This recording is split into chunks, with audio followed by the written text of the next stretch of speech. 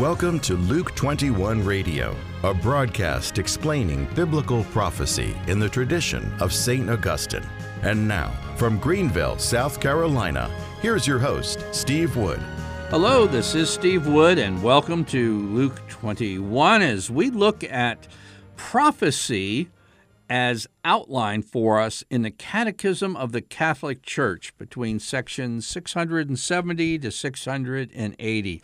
That's only 10 paragraphs that can dramatically increase your understanding of the true historical, papal, and catechetical view of biblical prophecy.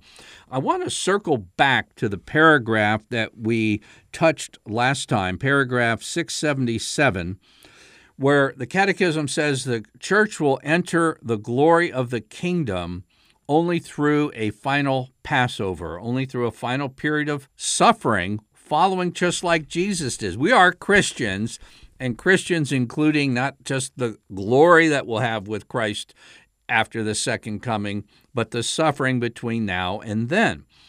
And then a lot of people make a mistake that the church is going to triumph in history and through golden ages, through a special leader, through an apparition, through some internet prophecy thing you read. And Cardinal Ratzinger called such ideas of looking for a golden age before the second coming as a schizoid expectation. And it's not what the church teaches, not what the scriptures teach, it's not what the catechism teaches. And it says the end is only going to come after that, quote, final unleashing of evil. And then in the next sentence, it says God's triumph over the revolt of evil. And that we'll call our episode The Revolt of Evil. That is what's going to happen. That is the period preceding the second coming. It's not a golden age, it's a very dark age. And it says the revolt of evil, God will triumph over, and the last judgment after the final cosmic upheaval of the passing of this world, the cosmic upheaval. Now, there's a couple of very important things here. Very important things, okay? On footnote 580, which is the footnote for section 677 when it talks about the final unleashing of evil, what is that talking about? The footnote is Revelation 20.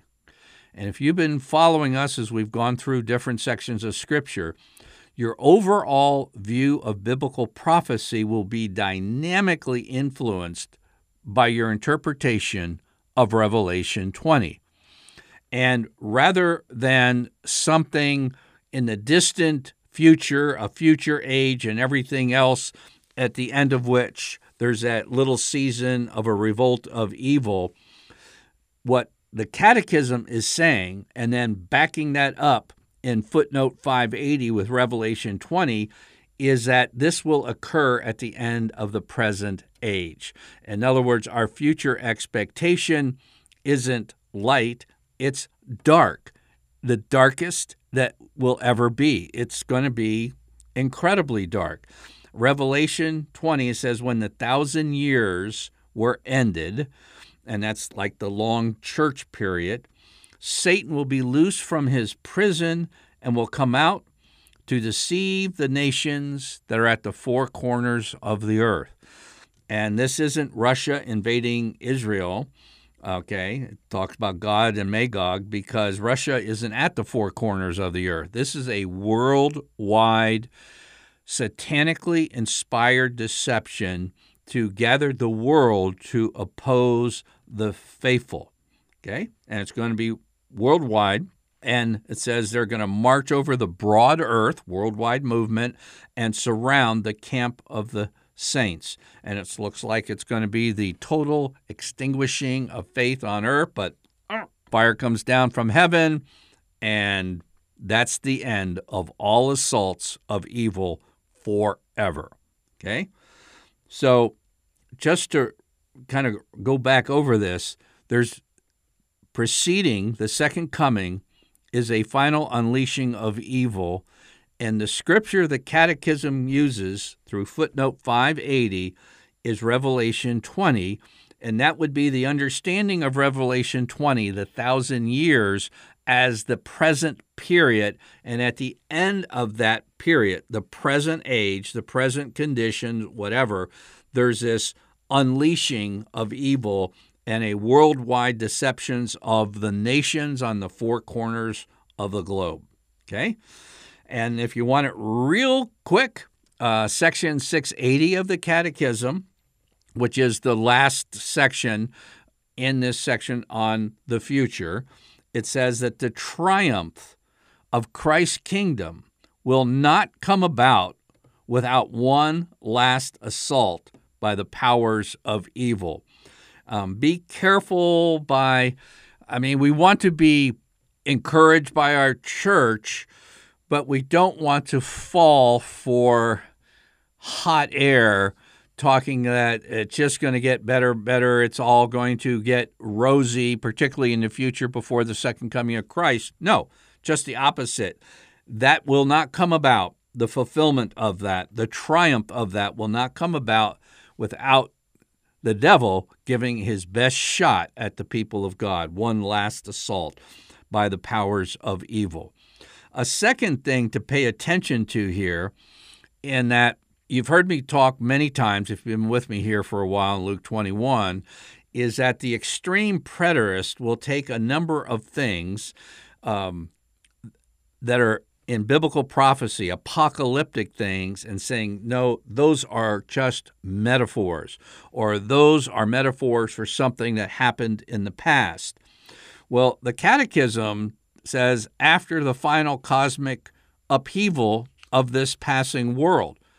Okay, the Catechism isn't taking these prophecies as metaphors or something past. No, it's something real, and it's something future, not past. And if you remember, last few episodes, we've been looking at Jerusalem through Luke 21. What a great chapter of the Bible. I even know of a podcast and radio broadcast named after that. Luke 21:24 says, they will fall by the edge of the sword and be led captive among all nations, and Jerusalem will be trodden down by the Gentiles. It was starting in 70 A.D. until the times of the Gentiles are fulfilled. And you can go to YouTube for the 6-Day War and see the Jewish soldiers going into Jerusalem and reestablishing control of Jerusalem in June of 1967. That was since AD 70. So that's pretty big stuff. And then the next verse, which many extreme preterists says these are metaphors, it says, and there will be signs in the sun, moon, and stars, and upon the earth the stress of nations, and the roaring of the seas, men fainting with fear, with foreboding what is coming on the world. For the powers of heaven will be shaken, and then they will see the Son of Man coming in a cloud with power and great glory. That's the second coming. Sorry, extreme preterists. And now when these things begin to take place, look up, raise your heads, because your redemption is drawing near. You know, this stuff seems very simple until you watch your favorite expert tell you that, no, this is a metaphor, or this is in the past, or this doesn't refer to what it says. But the Catechism talks about a future cosmic upheaval that relating to this passing of this world. We looked at 2 Peter 3. It says the very elements of the universe will be dissolved at the second coming. This isn't metaphor. This is the largest physical event in the history of the universe so far. And just to add a little credence to this, St. John Paul II, when he was a cardinal, while preaching a homily to the Fourth Synod of Bishops, used his text as Luke 21, verses 25 through 33. Some of the verses I just read to you about the cosmic upheaval. You know, signs in the sun, moon, and stars, a great shaking on the earth. And he said this, the moment which we are living may be very similar to the moment described in today's gospel reading. Do you know that's different from a lot of what Catholic experts are saying? And then he goes on to say, I would urge you to strive to know what hour it is. So here it goes. There's a final unleashing of evil, this great deception, resulting in a revolt of evil. A darkening comes on the world with extreme persecution, and with the increase of sin, the very elements themselves, the earth revolts and shakes, the final cosmic upheaval. And then you see the second coming of Christ, the last judgment, followed by the new heavens and the new earth. Now, I gave you at the beginning, in 677, when it talks about this final unleashing of evil, footnote 580, which is very important, has the scriptural reference for this as Revelation 20, that 1,000-year period, and at the end of it, the loosing and the revolt of evil. Now, when you read Revelation, you're not to read Revelation like it's a bus schedule. You know, at 1 o'clock, bus leaves for Cincinnati, at 2 o'clock, it leaves for New York. And chronologically, the book of Revelation often introduces a subject and then later returns to the same subject, often with a slightly modified or additional perspective. So here's a big secret when it comes to Revelation. You already know Revelation 20. We just covered that, and the Catechism is referencing that final unleashing of evil. In case you know, that means that the Catechism is in an indirect way adopting the Amill perspective of St. Augustine.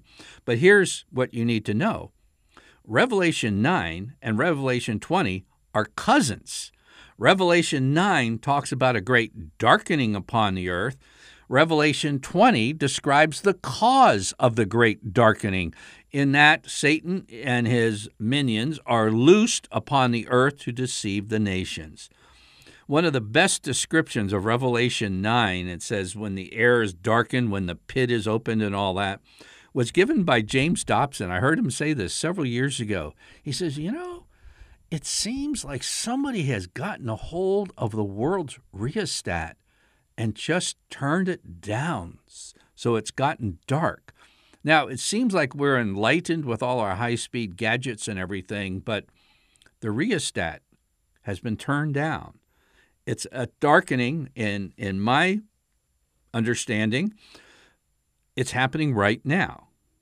It's happening in our world right now. And Jesus said, watch. Why? Because this deception is so powerful, so effective, unless you have your antenna up, that's my way of describing active watching and praying according to what Jesus said to do, you might miss it. And probably the buildup for this formal loosing of Revelation 20 has been a long time coming, but I believe it's happening now. And so we want to get ready. And again, I refer you, become familiar with those 10 paragraphs, Catechism 670 to 680. 5 pages, 10 paragraphs. Honestly, it will prepare you for 3.5 years of hell on earth. And I know that's a tough sell, but that's so you can inherit an eternity with Christ and all the faithful on a new earth for all the future to come. I'm Steve Wood, your host, and this has been episode 326 of Luke 21 Radio.